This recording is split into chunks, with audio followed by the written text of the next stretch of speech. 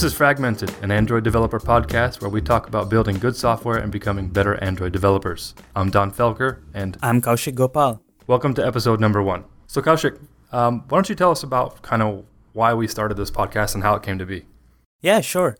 So I've actually written a blog post about this where I go into the details, and I'll make sure I add that to the show notes. But in a gist, it boils down to two things. The first thing is there simply aren't enough Android developer podcasts out there. I mean, I personally love listening to podcasts. I mean, it helps get the menial tasks for the day done. I've noticed when I'm driving in a car, my road rage is also decreased because I have something to listen to. And it's nice to know that you can just go ahead and get stuff done and at the same time, become a better developer, learn new stuff. So I love listening to podcasts. And I guess when I was listening to a podcast the other day, I was like, why aren't there enough Android developer podcasts, right? I mean, I want to become an Android developer. So why aren't there enough podcasts of that? There is one podcast that definitely needs a mention, which is Android Developers Backstage. And that's hosted by Chet Haas and Tor Newby. But the thing is, it gives a very unique perspective because it's from the mothership, right? I mean, it's both of them are developers who work on Android in Google. So it gives a very unique perspective. I thought it would be nice to also sort of try to get the perspective of people who are outside Google and see what the other Android developers around are doing. So that was one of the primary reasons. We also went around and actually asked people if they would be interested in something like this. I mean, is there actually really an interest for this? And I think we've got pretty positive feedback, right? I mean, the people that I've asked, at least most of them have said, yeah, this is definitely something that they would be interested in. And finally, it's just a chance to hear amazing developers, right? I mean, I always think if I did want to go and have coffee with one of these Android developers, what would it be like? Even if you want to find great content today from Android developers, you'd have to look at conference talks, blog posts, and these kind of things. And most of the time, it's pretty tightly curated, the content. There isn't sort of a free-form exchange or a conversation. So I thought this would be a nice chance. And also, yeah, I mean, I get to speak to Don Felker, so that was another reason. Well, thanks, Kaushik. I agree with everything you said, that there's not really any great independent Android developer podcasts out there. Mm-hmm. A couple of years ago, a colleague of mine, Joe, and I had started a Android developer podcast, and unfortunately, due to families and just conflicting schedules, things just didn't work out where we could get a consistent episode release schedule going, and we kind of just shut it down after a couple of episodes. So I'm excited to kind of get back into this space. We have a lot of stuff we can talk about, and like you said, you asked a lot of people if they'd be interested in, and there's a lot of interest out there. And even at our local GDG, we talk about at the user group locally here in Arizona, we'll talk about where and kind of what we're learning from. And a lot of it kind of comes back to the podcast at the Android Developers Backstage stuff. But also a lot of people talk about they wish they had other Android developer podcasts they could listen to. So I'm completely on board with you here, just all the way down to the menial tasks of doing the dishes, to driving, keeping the road rage down, everything that helps the time pass. And I'm as much as I'd like to say I'd like to sit back and relax a lot, I don't. I like to take advantage of every free moment that I have, and usually that means if I'm doing something where I can listen to a podcast, I will. I'd rather be learning and expanding my mind at the same time. So that's kind of why we started this podcast. I'd like to say thanks to Kaushik for reaching out to me to see if I would be interested in moving forward with this, and we decided to be a great fit, so we'll see where the show takes us. Yeah. So I think it might be good to talk a little bit about who we are for those of you who aren't familiar with either of us. I'll go first. My name's, again, Don Felker. My background, I've been developing Android since 2008 or 9 when the first G1 device came out. That's the first Android device. Since then, I did a lot of speaking at code camps and conferences, and eventually that led to writing some books. Though so far I've been involved in 4 Android books, namely Android Application Development for Dummies, Tablet Application Development for Dummies, and another one with a co-author, Mike Wolfson, here in Arizona. I wrote a chapter for him as well. On top of that, I also run a website called AndroidJobs.io, so it helps Android developers find jobs or helps companies hire great Android developers. I'm a co-organizer of the Phoenix Android PHX GDG, which is the Google Developers Group here in Arizona. And I have consulted for many different companies in the Silicon Valley, including Groupon, MyFitnessPal, Points, Eventbrite, and many other ones as well. So that's kind of in a nutshell who I am. Let's hear a little bit about you, Kaushik. Yeah, sure. So I've basically been working with Android for the last 1.5 years. So that kind of makes me a noob compared to you. But I've been programming all my life though. So before I jumped onto Android, I essentially I've done a lot of enterprise Java development. After that, I was a Ruby on Rails developer for some time. So I've worked with programming all my life, and I'm always sort of like trying to look and translate those learnings that I got, like the good software practices that I had from my web development days to Android. So I would say I'm relatively a noob, and it's perfect, right? I mean, you got a noob, you got a dummy, and then we have the guy who wrote the book for Android development for dummies. So that's there. I currently work at a startup in the Bay Area. We are called Wedding Party. So definitely check us out if you're getting married or you know someone who is. We build possibly the best app for the wedding, so do check us out. It's weddingpartyapp.com. Most of like the technical blog posts that I've written regarding Android is basically at our technical blog there. It's called nerds.weddingpartyapp.com. That's about it. I mean, I've been an Android developer for the past 1.5 years, and I'm really enjoying it. And yeah, I have a lot of questions. Don't let Kaushik fool you. He's very intelligent. Read the blog post. He's got a lot of great stuff about RX Java. It's funny. I actually read some of his blog posts before we even knew each other, as kind of doing some research for the current project I'm on at Point, trying to implement some RX Java stuff there, and stumbled upon his blog post. So he definitely knows what he's talking about. So don't let him fool you there. So you're a good man, Don. All right, so let's talk a little bit about the structure of the podcast. Do you want to talk about that a little bit first, Kaushik? Yeah, sure.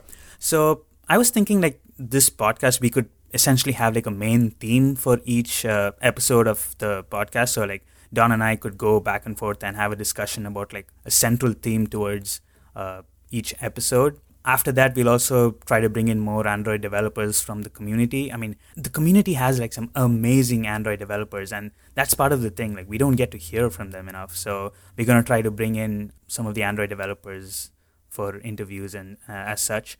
We'll wind up the show with basically recommendations or awesome picks for the show. Like, we'll sort of like towards the end of every show, Don and I will sort of like put something out there that we feel would either nerdy, inspirational stuff, not necessarily related to Android, but it's just something that if you did talk to another Android developer, like what would be something that she or he would recommend, right? So we'll try to wind it up with those kind of picks.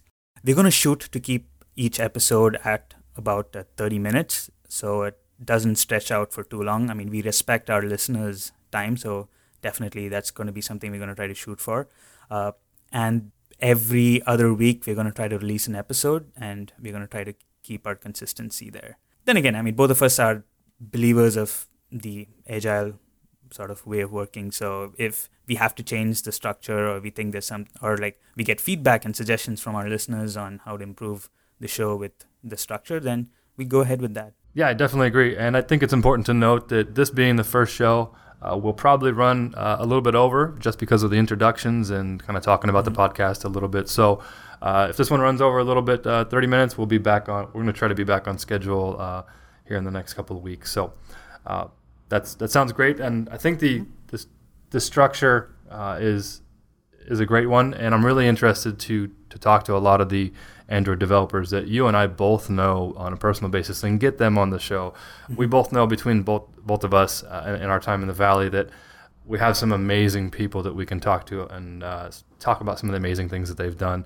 and some of the tips and tricks that they've done inside of their applications that are possibly in the top, free category or the top paid category on Google Play. There's a lot of interesting things to be learned from a lot of developers out there. So hopefully we'll be able to expose everyone to more good stuff.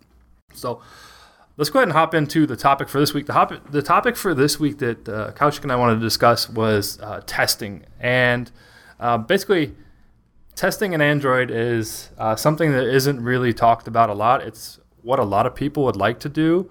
It's what a lot of developers say, well, yeah, when I get some time, maybe I'll try to develop that. And let's be 100% honest. And I'll be honest with you, I am not the most thorough Android tester in the world. I would like to say that I am, but I'm not. And mainly that is because a lot of times when you work with startups and you're writing Android applications, you actually need to get the app done. You have a deadline, you have a trade show you're going to, and you need to get the app written and you need to get it out. And testing, unfortunately, comes as an afterthought. And unfortunately, early on, even with Android, testing is very slow. Testing was hard to work with and so forth. So we're going to talk about testing, some of the tools, the benefits, some of the tips and tricks that we've learned, and so forth. And that's what we're going to talk about in this section. Yeah. I want to start, I mean, you put it really well. Like, I mean, that's basically how, like, the thought process that goes even for me today. But when I started out with Android development, I particularly was, like, super frustrated about the platform. And this is mostly because I jumped in from Ruby on Rails. And I mean, for those who have developed on Rails, and Ruby for that matter, there's this testing framework called RSpec. And you said that we all do want to write tests, right? But the question is, the reason people usually don't write tests is also because the tools don't enable it, right? I mean, if the tools aren't easy enough for you to, like, jump in and write tests easily, then my understanding of this whole thing changed when I started working with RSpec.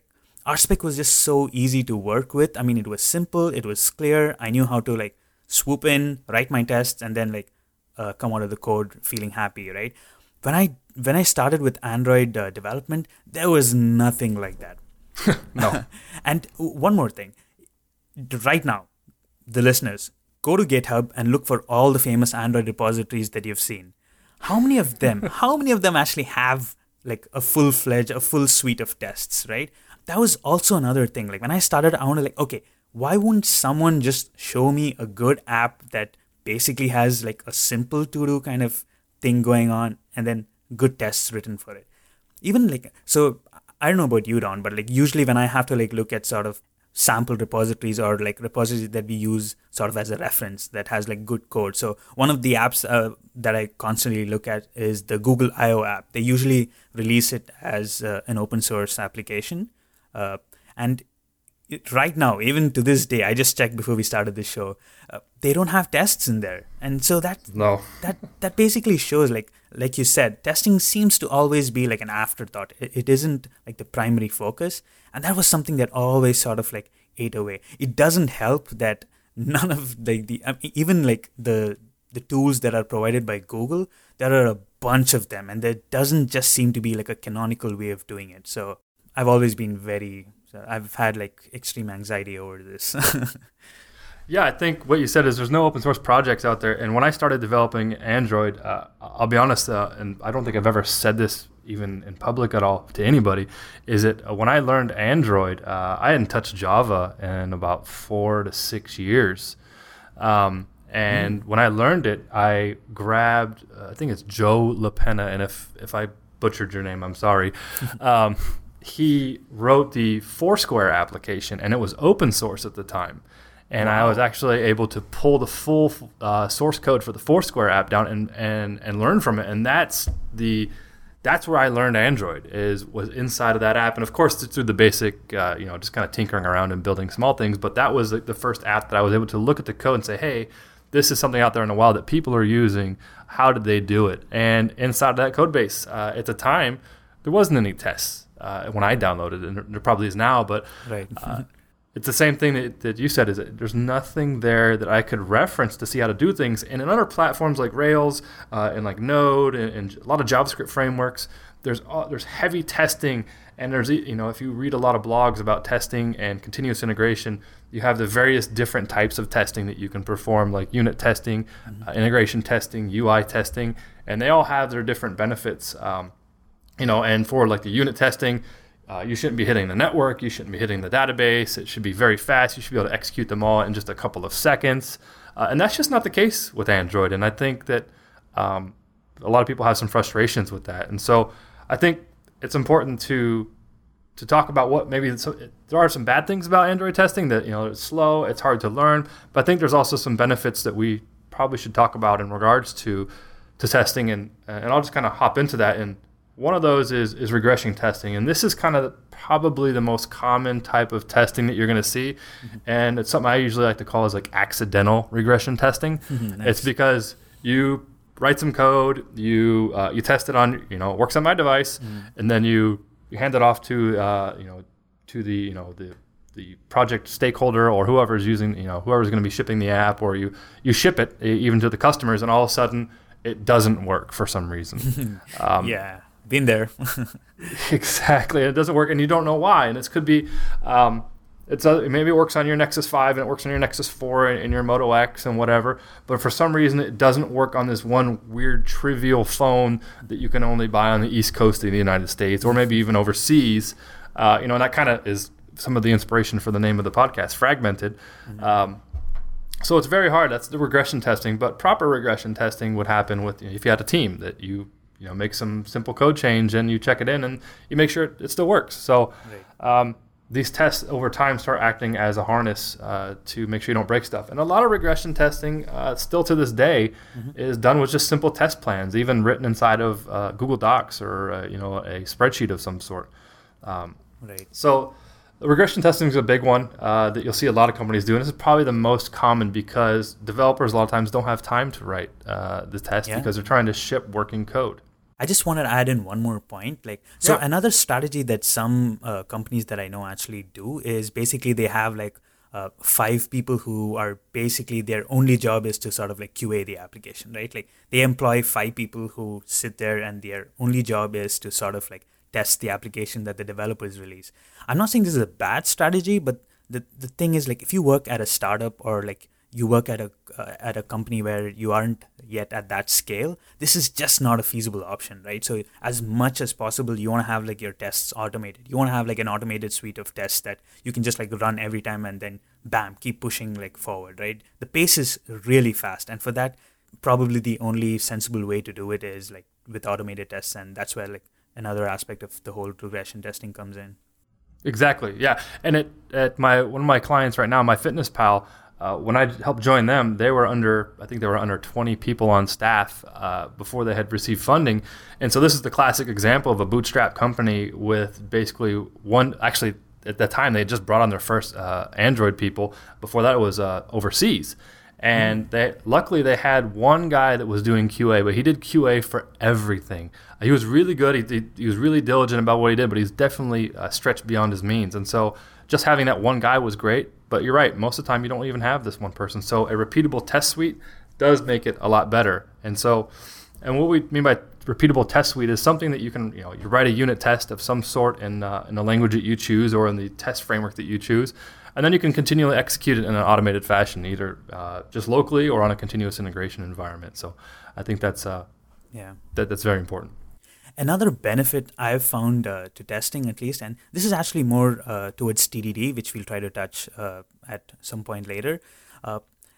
One benefit I've found with testing is that assuming you're dealing with a concept that's super complex, right? Sometimes I remember watching this YouTube video, and I'll make sure I'll add that to the show notes as well. This is about Kent Beck. Kent Beck is considered one of the best software developers out there. He's one of the proponents of TDD. I think he even coined the term, maybe. I might be getting the details wrong there. But so he basically says the reason he came up with TDD was not because he thought testing was a virtue or it was nice or it was the good thing to do. It was he needed that. He needed those small tests to sort of enable him to understand the larger concept, right? So if you have this huge, massive sort of requirement in front of you, then where do you start? It becomes really difficult to start. So that was his approach. He was okay, I'm going to take the smallest possible concept that I can think of, in this big chunk. I'm going to write a test for it. I'm going to write the code for it. Great, it passes. So I'm going to move on to the next concept. So as he built each of these small concepts together, the summation of the whole thing actually fulfills the feature, right? So there's also that benefit. It actually enables you to sort of understand the beast of the feature that is in front of you. So that's also another point I wanted to touch. No, I think it's to build on what you said. Kent Beck, I forgot the name of the book that he wrote. It's the seminal work for TDD. It might just be called Test-Driven Development. I'm not sure. I have it on my bookshelf somewhere. It's a great book and covers exactly everything that you said there. One thing, a humongous side effect that you're going to get from TDD and you'll hear this from a lot of people that promote TDD, is it's actually going to help you design your system better, because what you'll notice is, depending upon what language you're using, you're not going to be able to test something sometimes, especially if you're going to go down the unit testing route, which is where you don't want your tests hitting a database, or you don't want it hitting the network. You kind of want it to run fast in a known state. So you want to be able to react to that. And so what you will end up finding, especially with statically typed languages such as Java, .NET, etc., is that maybe you have actually tightly coupled everything together, and you're creating new instances of your classes inside of maybe the activity, or maybe even inside of another like layer of your application. And when you try to test that, all of a sudden you realize that, wow, when I hit this part of my application to test it, now it's going to reach out to the database, or it's going to reach out to the file system, and then it's going to lock us in there.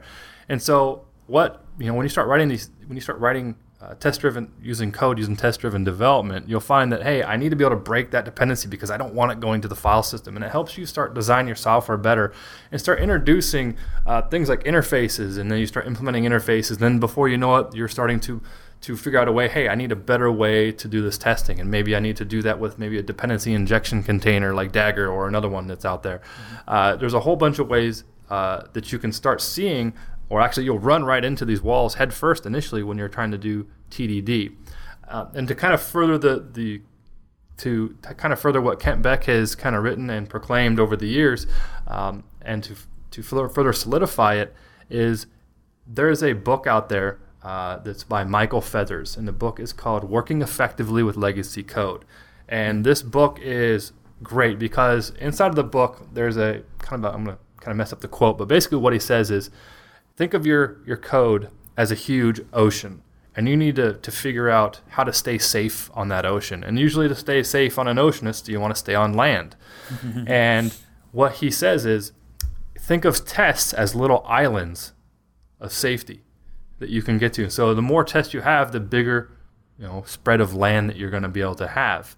And basically what he's saying is that tests show you that something is working as you expect it. But the great thing about this book is that the topics and the chapter titles are really on point, because they say things like, I have a method or I have a class that I need to change and I don't know what to do because I'm afraid I'm going to break it. Like, these are the titles of the chapters.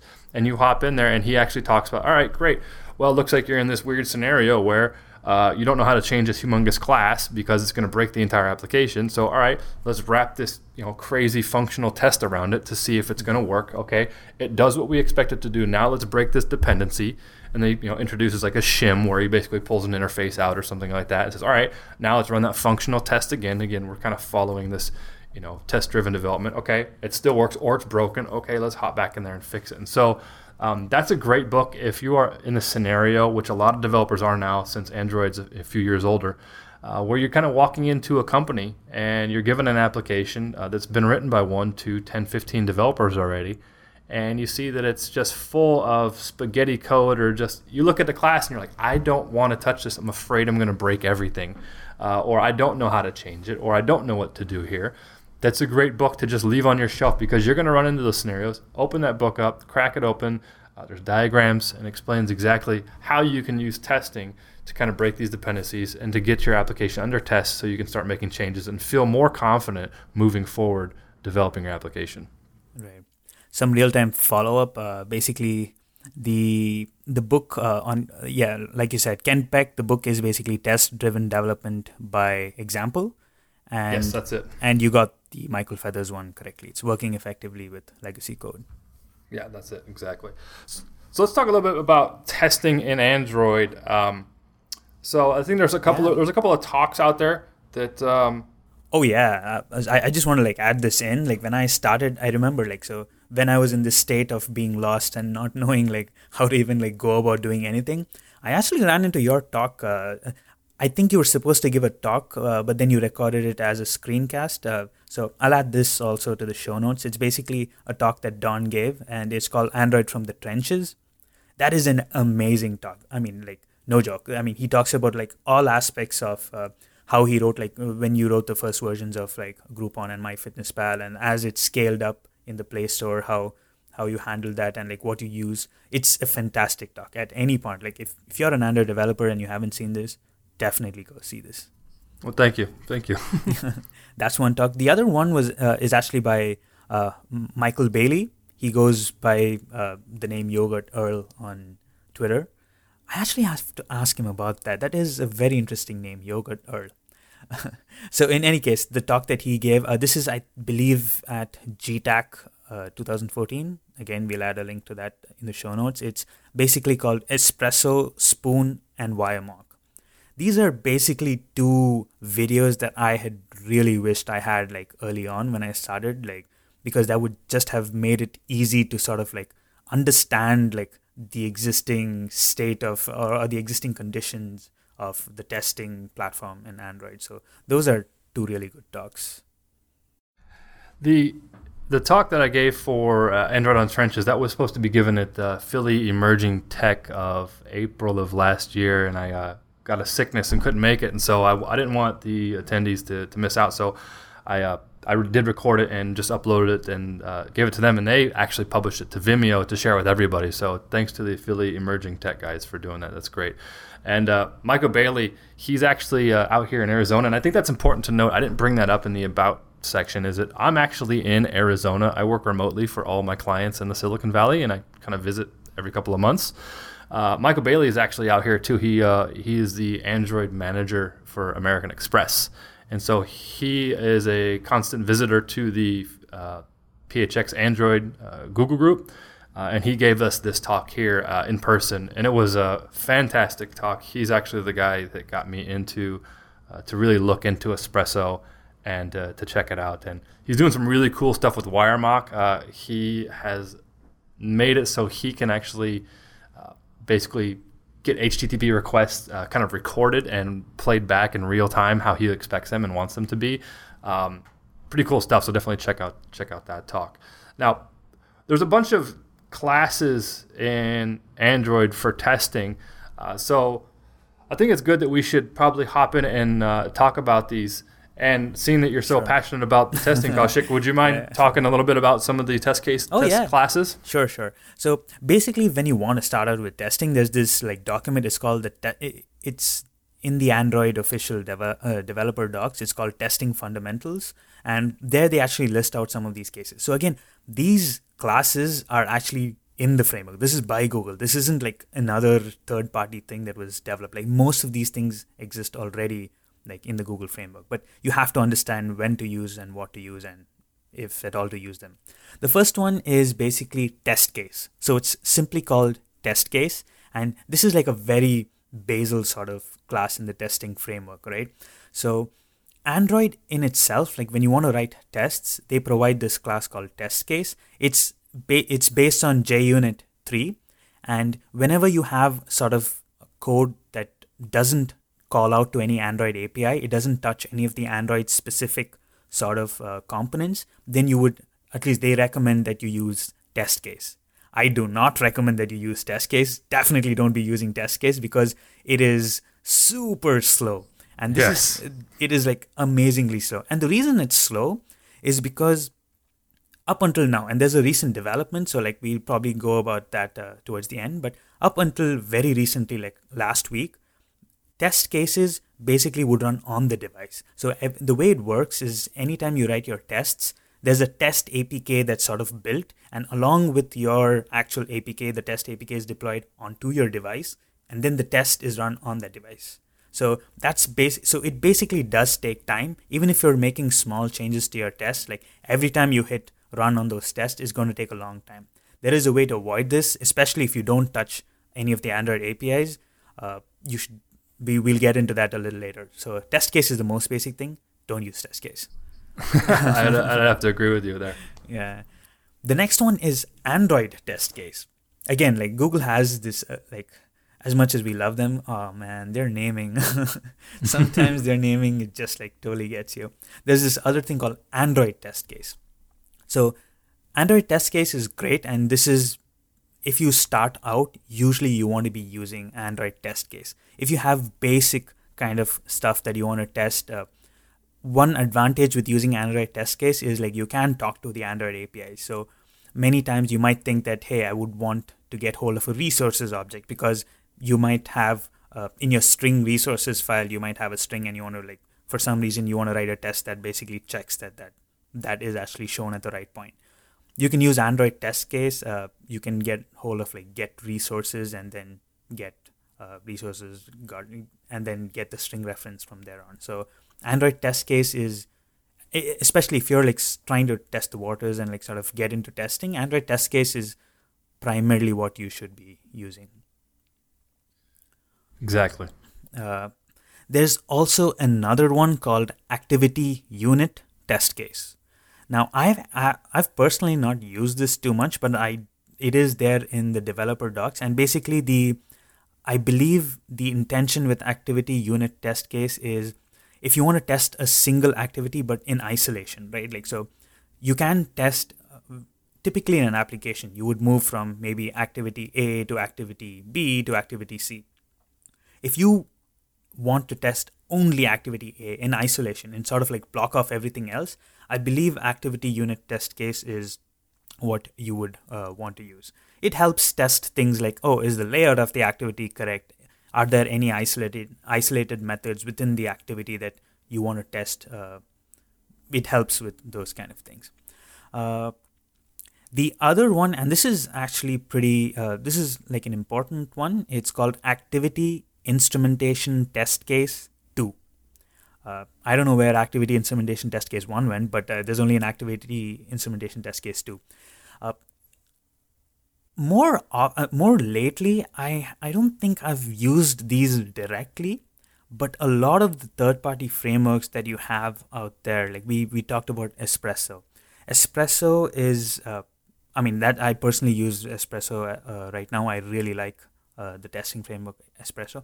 I believe it's built on Activity Instrumentation Test Case 2. Like most of the things, you would actually have to extend Activity Instrumentation Test Case 2 to go ahead with your Espresso testing. So what exactly it is, it's if you want a more UI like sort of testing. So if you want to like emulate a user behavior, then you would use Activity Instrumentation Test Case 2. It's a little different from a complete black box sort of UI testing in that I know like Espresso is usually called like a gray box kind of framework, and that's because you actually do get access to the internals. Now, if you were doing a pure sort of UI testing, you don't really get access to the internals. So if you wanted to access like maybe a details page that requires like an authentication to happen, then you basically have to first sort of get into activity A and then enter the login, the authentication credentials, and then move to activity B. Having a framework like Activity Instrumentation Test Case 2 sort of allows you to sort of like dissect or sort of surgically enter in at a point. So it helps with the speed of tests. The next is Espresso. Don, would you like to sort of take us in with Espresso and like give us a little more details beyond what we said? It's Espresso. Again, I wouldn't say that I'm a testing expert in Android by any means, but Espresso is basically a newer UI testing tool by the folks over at Google. And again, we'll provide links to all these different test cases and libraries. When Espresso first came out, and it still seems to be the case, is that the documentation was kind of rather poor. There wasn't really any Gradle support.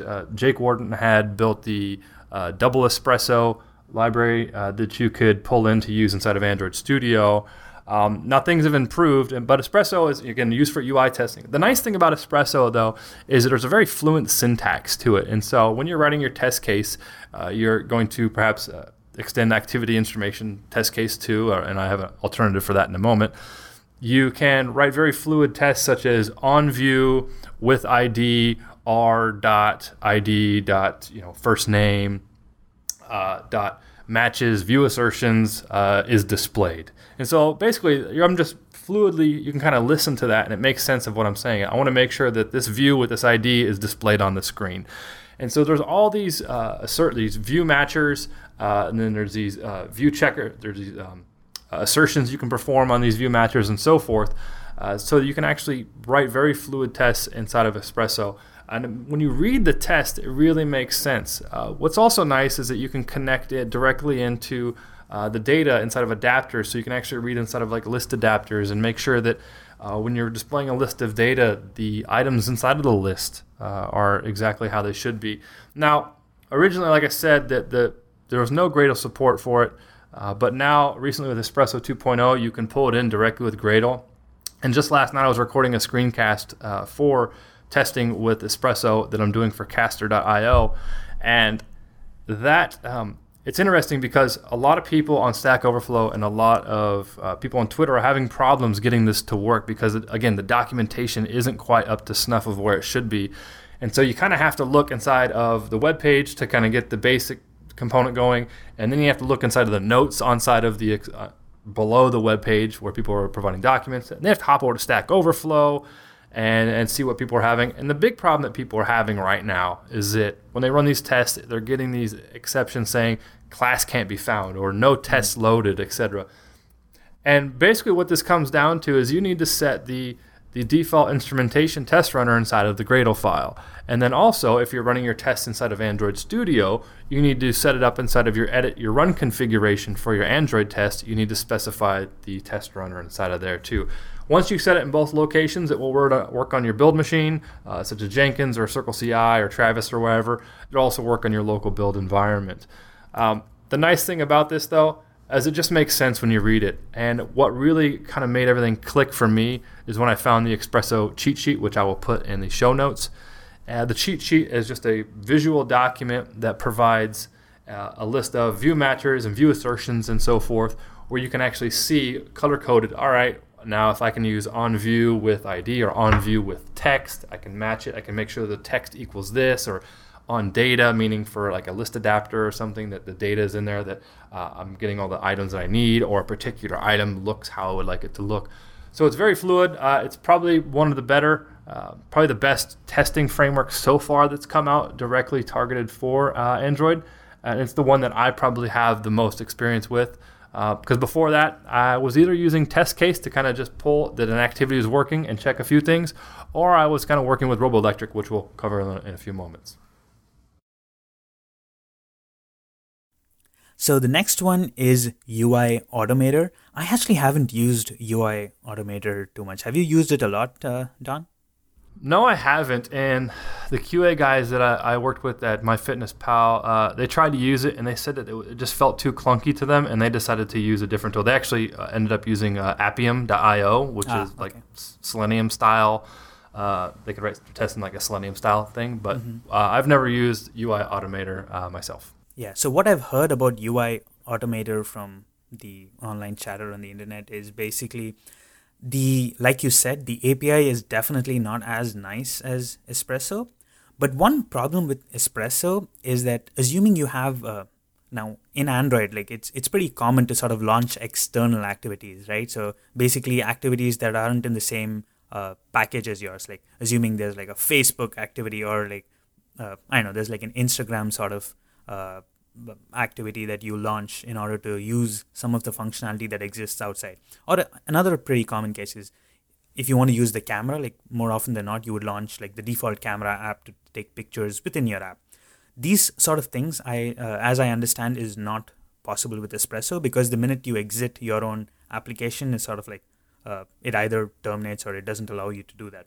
UI Automator allows that, and so that's like actually a very big benefit. Like if you really want to sort of emulate a user behavior, go through the whole process. And if you have web views is another thing which I believe isn't yet in Espresso. I believe it is coming, but web view is another problem. Like if you have web views inside your application, then it makes it very difficult to actually test with Espresso. So UI Automator sort of like helps with some of those things.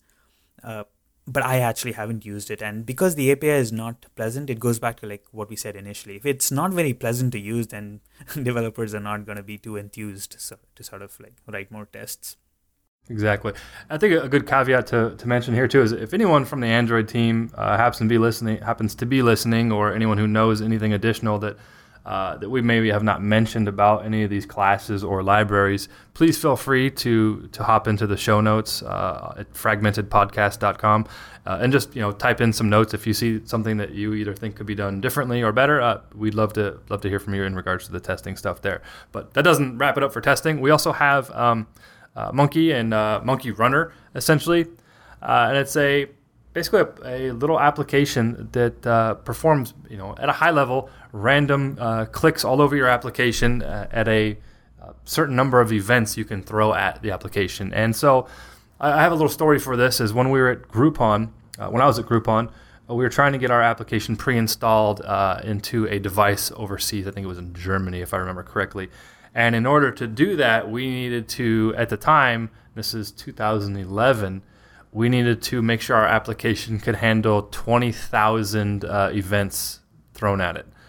And so we just fired up the Monkey Runner, and we thought our application was good. We passed all of our unit tests, passed our QA department. But as soon as we turned on Monkey and we threw 20,000 events at it, literally we got to like event 700 and it crashed. Yeah. And so basically Monkey just throws a random series of UI events on it. You can run it on your emulator, your device, etc., and fire it against your application, provide a package name. It'll open the app and just start doing all kinds of crazy things like pulling down the status bar. It'll turn up and down the volume, hit random buttons, swipes up, down, left, right, and just kind of goes crazy on your app just to see if it's going to crash. And you'd be surprised of the types of crashes that you see happening from Monkey. Have you experienced any of that stuff at all? So yeah, I mean, again, like I don't have my setup like perfectly set like in place for Monkey, but I have used Monkey before on some apps, and it's amazing. And precisely for the reason that it just goes buck wild on your app, right? And then like invariably you'll find things, because when you develop something, and I've noticed it, and that's why I'm horrible at QAing stuff, because like if I know how something works, like my finger will automatically sort of like point to the things that are supposed to happen, the most happy path that you can possibly imagine. Like my fingers will automatically just go there. And if I even see someone, I'm like, no, don't do that, don't do that. So I'm definitely not the best QA. And for that, Monkey is amazing, because Monkey will just like anything and everything that it can possibly do, it just like, it'll go. I'm actually curious how it would work. It seems like a very interesting thing, like how Monkey actually works. In case people didn't catch that, Monkey and actually Monkey Runner are like different things. They're not the same thing. Monkey, like, so what Don and I were mentioning about the thing going crazy on your app, that's Monkey. Monkey Runner is, I guess this is also from Google. I'm not really sure about this, but it essentially just like provides an API for you to write your test programs, and it's based on this combination of Java and Python, basically. So I've not used Monkey Runner like directly, so I guess some other frameworks like use it internally, but yeah.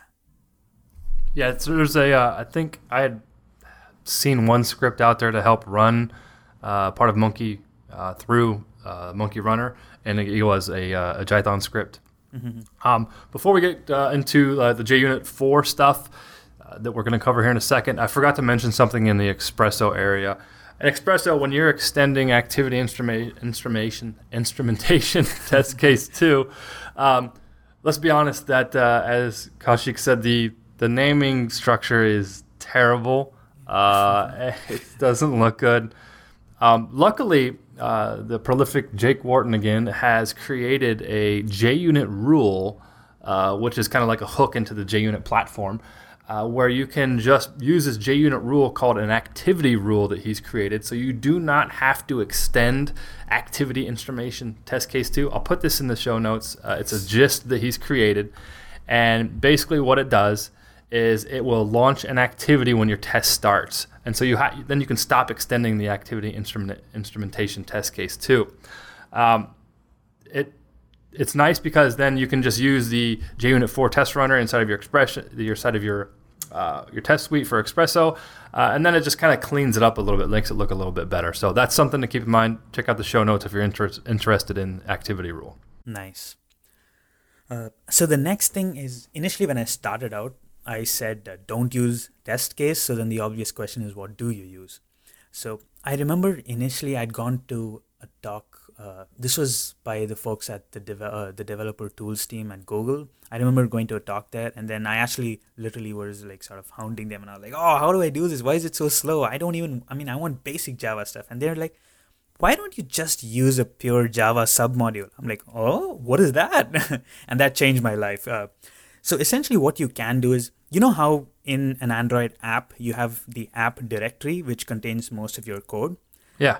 Just how you have an app directory, you can also have, if you go to Android Studio, right-click and hit New, there's also basically a Java project. So it's a pure Java project. And the way it works is it's almost like creating an independent library. So typically what I do is if I have code that doesn't talk to any Android API, and essentially that's always what I try to do. I try to stick away from the Android framework simply because it makes testing both easy and faster.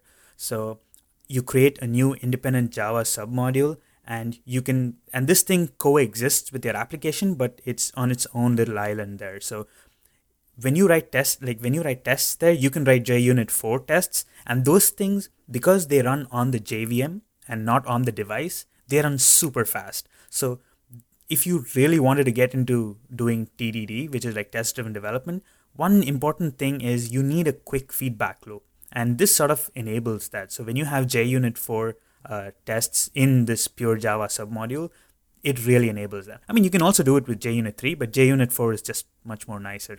It gives you the nice annotations and stuff. So yeah, JUnit 4 is much better. Yeah, so I typically, when I do most of the unit tests that I write, I always try to like stick to this sort of approach where you have the pure Java submodules. A very recent development is, this is like almost like a week back. The amazing folks again at the Android tools team, the Gradle plugin, there's a newer version of the Gradle plugin, which is the 1.4. I don't remember the release candidate. I think it's either 3 or 4. So it's the Gradle plugin 1.1. They have actually added first-party support to unit testing inside of your app. So this approach that I was saying, that you have to create a sort of new independent pure Java submodule on the side, you can actually have that inside your app directory. So and you can basically run stuff directly on the JVM. So it makes it much faster. So that's a very recent development. Again, it doesn't like change things completely for me, and this is my understanding. I don't think you can actually do any UI stuff still. There isn't first-party support for any like UI kind of tests. So if you have any UI kind of testing that goes on in your app, then that's still going to be running on the device, and so it's still going to be slow. But it's definitely a step in the right direction, and hopefully we probably would get something along the lines of RoboElectric, but much better and supported by the folks over at Google.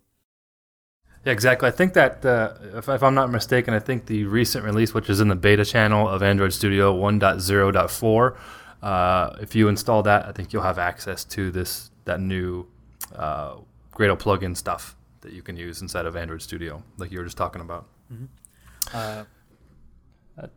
So I think the other thing that I wanted to talk about too is also something called AssertJ and Fest. And so AssertJ are just fluent assertions for Java. If you're used to JUnit, you're used to saying, assert equal and so forth, you're kind of used to that syntax. The fluent assertions make things a little more readable, and I like fluent things as much as possible, which is one reason why I kind of like Espresso.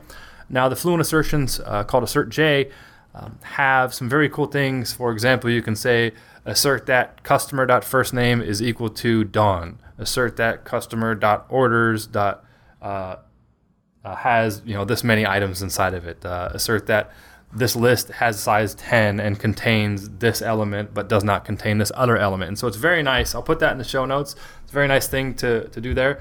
And now the guys over at Square have also created some additions to the assertions, so you can actually work with Android JUnit style assertions. And so you'd say something like with the Android intents, or you can take a look inside the bundles, and it makes it a lot more fluent for your testing, so you're making your assertions. So we'll put the links in there. You can check that out if you're interested. It's pretty easy to add to your project just through the Gradle files. Yeah, AssertJ and Fest, definitely highly recommend them. I use them even for my basic tests, because another very nice advantage to using that is, like Don was saying, it's a very fluent interface, but because Java is a compile time language, so if you have like assert that and then you have your method name dot is equal to, it's sort of like in your IDE, it pops up the right kind of, so if it was an integer, then it's going to ask you for an integer value. If it's a different custom object that you have, then it recognizes that probably what you want to be asserting is an equivalent object. So that's, again, a very nice addition that you have. AssertJ was it wasn't previously called, actually. there was this thing called Fest assertions, which is basically what started it off. I believe AssertJ was a spin-off because the FestJ, I think the framework wasn't moving fast enough. So a couple of people said, hey, we're going to like have this thing called AssertJ and it's going to like move at a much more rapid pace. They release more changes. So I guess AssertJ is like sort of like the new and improved Fest. So exactly, yeah, I think that's exactly what happened from the reading that I had as well. And you'll see that the Square guys used to call it Fest Android, and they even renamed it to AssertJ Android as well. And so those are pretty nice. And like I said, they have ones like, for example, say assert that this view is gone, or assert that this view is visible, and so it makes it very readable. I mean, those guys at Square, they're doing some good stuff, man. Very prolific. To tell you the truth, it's amazing, and I'm glad that you brought that up. Is that the guys at Square are doing a ton of great stuff. They've created the dependency injection framework Dagger, which I'm sure we'll talk about on the show at a later time. Now, Espresso, the new version 2.0, inside of the core module, they use Dagger inside of Espresso. For those of you that don't know, now Sweet. This is important to note, because if you use Dagger inside of your regular application and then you pull in an Espresso, there is a high probability that you're going to get a class not found exception when you try to run your tests. And the reason for this is there's a conflict, and I'm just going 30,000 foot level view here. There's a conflict down below with the JavaX library, and that's with the inject, I believe, assertion. JavaX inject is what the problem is. And what you do is you just need to add an exclusion for that inside of your Gradle build. And we'll put the link again into the show notes for this. I ran into this exact issue. If you're not using Dagger, you're probably never going to run into this issue. But if you are using Dagger, you may run into a class not found problem. You'll need to add that the exclusion in the Gradle dependency for Espresso. Right. So again, that's amazing that the guys at Square have built this dependency injection container that's now being managed pretty much by Google. But again, we'll talk about that at a later time. Yeah. And also like with Gradle, like the exclusion thing you mentioned, that's like really powerful. So probably in a later episode, we'll go into like trying to use Gradle the right way and like some of the tips and tricks that you can do with it. Exactly. All right, so there's a couple other things we'll just kind of spend a few moments on. Is there's other testing that's available out there. One is people are probably wondering why we haven't talked about yet is Roboelectric. Right. And so I'm not an expert inside of Roboelectric, so please forgive me if I botch any of this up. But in the time that I've spent with it, we know that Roboelectric, tests in general on Android are slow. We've already discussed that. We have to build, deploy, wait, hurry up and wait syndrome. We've all seen the XKCD picture where it says, back to work, and this shows the two stick figures sword fighting. It says can't test, code's compiling or something like that. That seems to be the case when you're running Android test code. And so Roboelectric basically creates this, virtual little Android environment that doesn't run on actual, on the Android platform. Mm-hmm. And basically, in a high level, again, allows you to run your tests much quicker. And if you hop into the source code, what you'll see is they've tried to recreate Android at the compilation level, so you can perform these tests a lot faster. The one issue, probably the biggest issue that I have with Roboelectric is that when it works, it's awesome. It's great. You can do a ton of stuff with it, but when it doesn't work, everything falls apart, and then you're spent the next hour, day, 2 days, a week going down this crazy rabbit hole trying to figure out how to make it do what you want with some crazy shadow classes. Maybe they exist, maybe they don't exist. So it might be worth taking a look at. Have you worked with it, Kaushik? So I have worked with it independently, but again, I quickly dropped Roboelectric. And the reason I dropped Roboelectric was simply because at the time I was trying to make it work with Espresso, and I simply, like you said, I couldn't for the life of me get both of them working together. Like having Roboelectric and Espresso in the same project was almost impossible. Now I know there are like a couple of plugins that sort of like help with this, but I have just not had enough luck with it. So I had like another project where I was like trying to test Roboelectric alone, and that worked, like you said, it worked amazing. When I had no other sort of like complications in terms of the setup, it worked really well. The tests were fast and that worked well. But the minute I had Espresso come in, I just simply couldn't like use the two together. And I like using Espresso also because it's backed by Google. So I hope and I trust that it'll be taken care of. Like you said, essentially what RoboElectric does is that it re-implements almost like the Android framework, right? So invariably they're almost going to be like a step behind like the latest Android framework, just because it's like, I mean, Google builds Android, right? And RoboElectric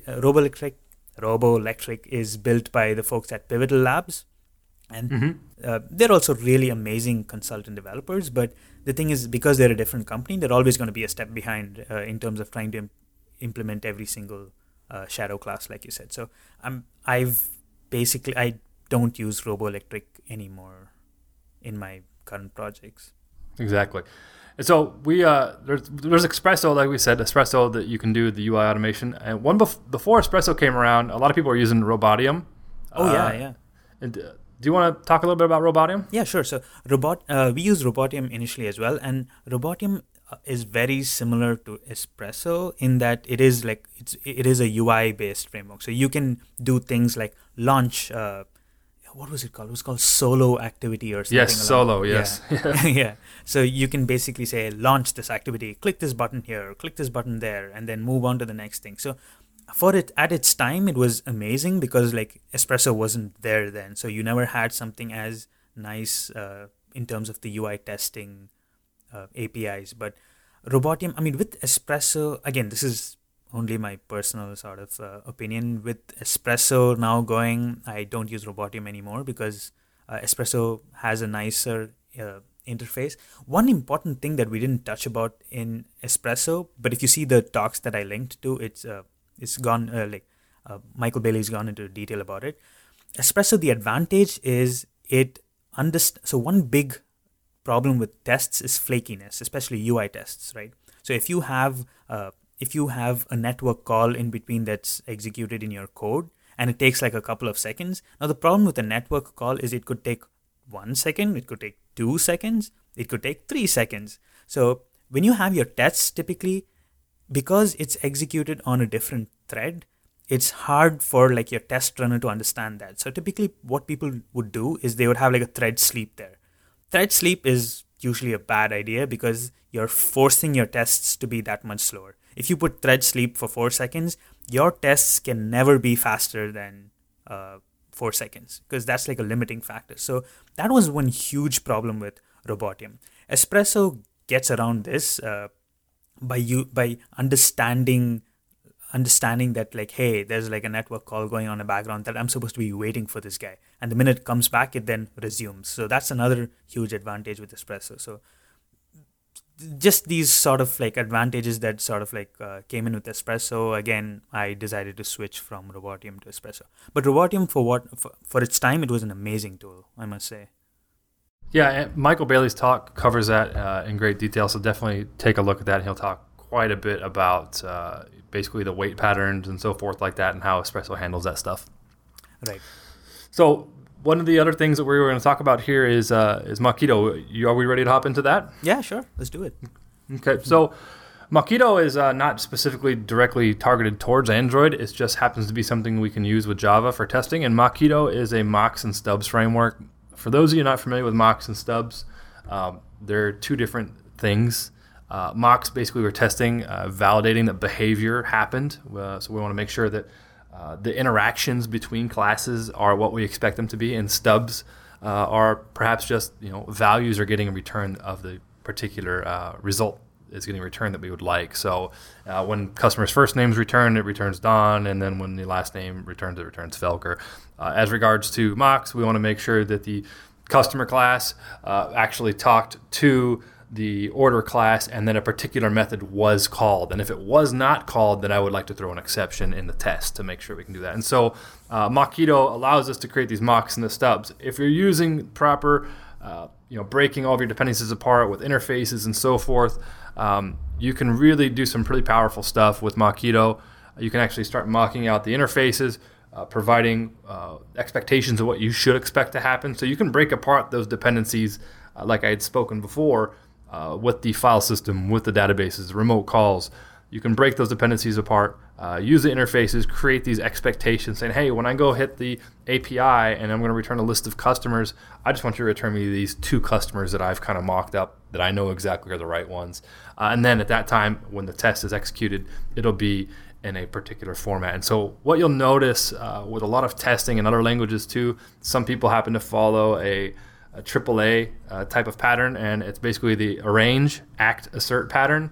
And so at the top, you kind of arrange your test. And so you're setting up everything for the test. Like, I expect that this interface that we've set up with Mockito is going to return these 2 customers. I'm going to perform the act, which is actually performing what I want to do. So customer class.getOrders, that's going to perform the actual exercise of the code.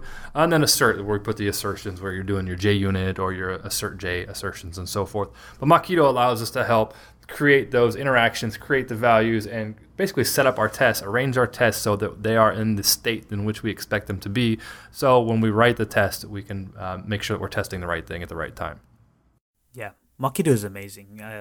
Like you said, if you have your dependencies in order, Mockito is just so helpful because you can quickly sort of emulate different kinds of cases, right? Like you said, you have a list of 2 customers. What if you had 4 customers? What if you had 5 customers, but out of that, 2 of the customers were of a different type? Those things just make it super easy, like quickly get in and test various cases.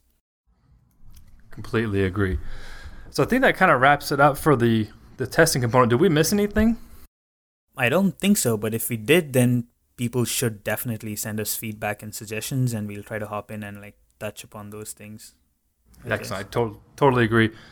So I usually try to wrap up the show with some recommendations or some awesome things that we've found on the web relating to Android development, or just something that we may figure out or we may see that helps you on a day-to-day level in being a developer. Mm-hmm. So I'll go ahead and go first. One of the things that I've seen before and have currently used is something called a device lab, and it's basically a storage stand for devices. This is a link you'll see in the show notes here. And it's a little device. It's probably about 7-8 inches across and about a foot tall. And you could probably put anywhere from 4 to 6 phones on that device. And it sits up on a stand. And it's really nice if you use something like Spoon, which we really didn't cover here, but Spoon kind of helps automate some of the testing across various different devices, take screenshots and so forth. And so if you're running that, or you're just running your tests against a suite of devices, it'll actually run them right there, and you can have it on your desk, and you can just see all the devices there. You can also just use it if you just are deploying to various different devices. So you can load up a tablet, and right next to it you might have a phone, and right next to that you might have like a small TV-sized phone that maybe is popular in one particular part of the world. And it's pretty nice to use, so you don't have a huge clutter of wires, a clutter of phones all over your desk. You can use your most popular devices right there. One note, though, if you're using something like Spoon, which is where you're automating all of your tests across various different devices, getting screenshots, as you know, phones can get hot. The phone's attached to the back of the device lab with just kind of a sticky Velcro piece. And what will happen if the phone gets too hot and you have the Velcro where it gets hot? Sometimes the glue can kind of slowly melt. So you're running your tests. It takes half an hour to run your humongous test suite. You go get a sandwich or some coffee, you might come back and see one of your phones or a couple of phones laying down on the front of the on your desk. So it doesn't happen often. Maybe you get some stickier or more high power Velcro glue, but that's just something to be aware of. Such a good idea, though. I mean, I love the idea. Mm-hmm. Definitely. Yeah. So my recommendation for the week is actually a font, 2 fonts. So this is something like if you keep staring at your IDE all day long, you want to make sure you have like a really nice font going on there. The first font that I want to recommend is basically Inconsolata-DZ. Again, we'll put the link to the show notes. The interesting thing with this is I used this font before, but in the earlier versions of Android Studio or any IntelliJ IDEA editor for that matter, Inconsolata didn't really work well, but I noticed like maybe 2 or 3 weeks back it started working, and I've been super happy because it's just a very nice font, especially for development. It very clearly differentiates between things like L, the alphabet L, capital L, I, capital I, 0, O, all these things. It very clearly sort of points out the differences. Incidentally, it's also a font built by someone who currently works at Google. So that's a nice font. Other than that, the other font that I used to use when in Consolata didn't work was this one called Consolus. Consolus is also a very nice font. I think it was built by the folks over at Microsoft. So if you happen to have installed the Office Suite, Microsoft Office Suite, then this font comes for free. I remember I used this text editor on the Mac called BBEdit. It's one of the oldest text editors. It's an amazing text editor. I don't use it anymore, but when I did purchase BBEdit, it came with a custom version of this font called Consolus for BBEdit. So 2 fonts, amazing fonts. Definitely use them. You'll like it. Great, exactly. I use Consolus for I don't know how many years, and so I can definitely agree with that one. I'll have to try in Consolata though. I haven't tried that one yet. Okay, I think it's about time to wrap up this show. You can find the show notes for this episode at fragmentedpodcast.com. Again, that's fragmentedpodcast.com. In the show notes, you'll find the links to all the things we talked about during the show. Links to our awesome picks can also be found here in the show notes as well. If you have any feedback or suggestions for this episode, go ahead and send us a tweet at #FragmentedPodcast. We eagerly look forward to your feedback and on making this show a lot better. So if you have any comments, suggestions, anything, please let us know. If you want to reach out to one of us, what's the best way to reach you, Kaushik? Sure. So my Twitter handle is Kaushik Gopal. That's my whole name. KAUSHIKGOPAL. So definitely send me a tweet with the hashtag and we'll definitely get back to that. If you want to see some of the stuff that I've done online, obviously my GitHub repository with that same name, Kaushik Gopal, is probably where you want to look. Like I mentioned in the show, if you want to see some of the technical blog posts that I've written, it's nerds.weddingpartyapp.com. So you can reach me there. Love that URL. And to reach me, you can reach me at my Twitter handle at Don Felker. That's DONNFELKER. So just remember the 2 N's on Don and you should be good to go. Or you can read my blog, which I cover technical, business, and personal items at www.donfelker.com. Thanks so much for listening, and we'll see you in the next episode. See ya.